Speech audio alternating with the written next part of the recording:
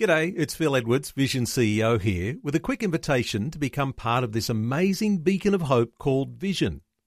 Together we can put our love into action to help people of all kinds build or rebuild their lives on the truth of God. Please consider the part you can play during our upcoming Visionathon appeal, remembering that it's your support that makes Vision possible, including this podcast. Audio on demand from Vision Christian Media. Exploring faith and the future. Neil Johnson and Bible teacher Dr. Kameel Majdali. We're talking some more today about abortion. In our last program, Kameel, we were talking about how abortion became legal, and you were reflecting on the Roe versus Wade case from 1973 in the United States, and that a precedent was set that affected the whole Western world, who, as in your words, they came into lockstep with the US. Let's talk today about how the justices in the Supreme Court in the US actually found a right to change the laws on abortion. Good question, Neil. How did the Supreme Court back in 1973 go to the U.S. Constitution and find a right to an abortion? It was a 7-2 decision, apparently, back then. So how did they do it? Well, they took the 14th Amendment of the U.S. Constitution. This 14th Amendment wasn't in the original. It's the 14th Amendment of the U.S. Constitution. It was ratified after the Civil War in 1865. And the 14th Amendment clearly states that Americans have a right to three things here: life, liberty, and property.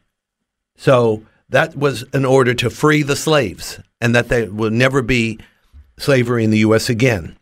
Now, what the court did in 1973, they took that amendment that promises life, liberty, and property, did something that they call substantive due process, which is a very unique kind of legal procedure, and somehow created a woman's right to privacy out of life, liberty, and property. Now, there's no explicit mention of a right to privacy, be it for a woman or a man, in the Constitution. So what they did is they took an amendment to protect life and paradoxically used it as a justification to terminate life under the guise of a woman's right to privacy. As one expert put it very simply, the U.S. Supreme Court created a constitutional right to privacy for women out of thin air. In other words, the text has been deconstructed and then reconstructed to pretty much say whatever you wanted to say. And of course, a precedent that's set by that judicial power has given permission for a population to act the way that it wants to when it comes to interpreting that law then. And then the educative effect of that law means that people began to have more and more abortions. That's right. So what happens is when you make it morally blurred, full of relativism, also with a bit of, shall we say, biological agnosticism, we really don't know when life begins. All that creates an atmosphere where abortion is possible.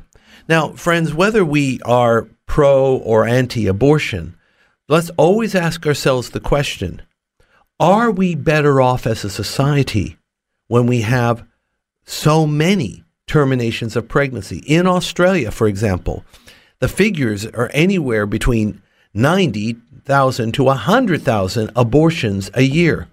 Does that make us better off as families, communities, as a nation? Ask yourself that question, and I'm sure it will lead you to a better conviction.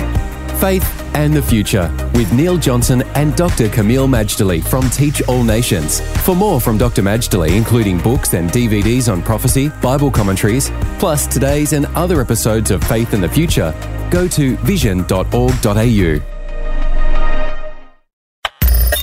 Thanks for taking time to listen to this audio on demand from Vision Christian Media. To find out more about us, go to vision.org.au.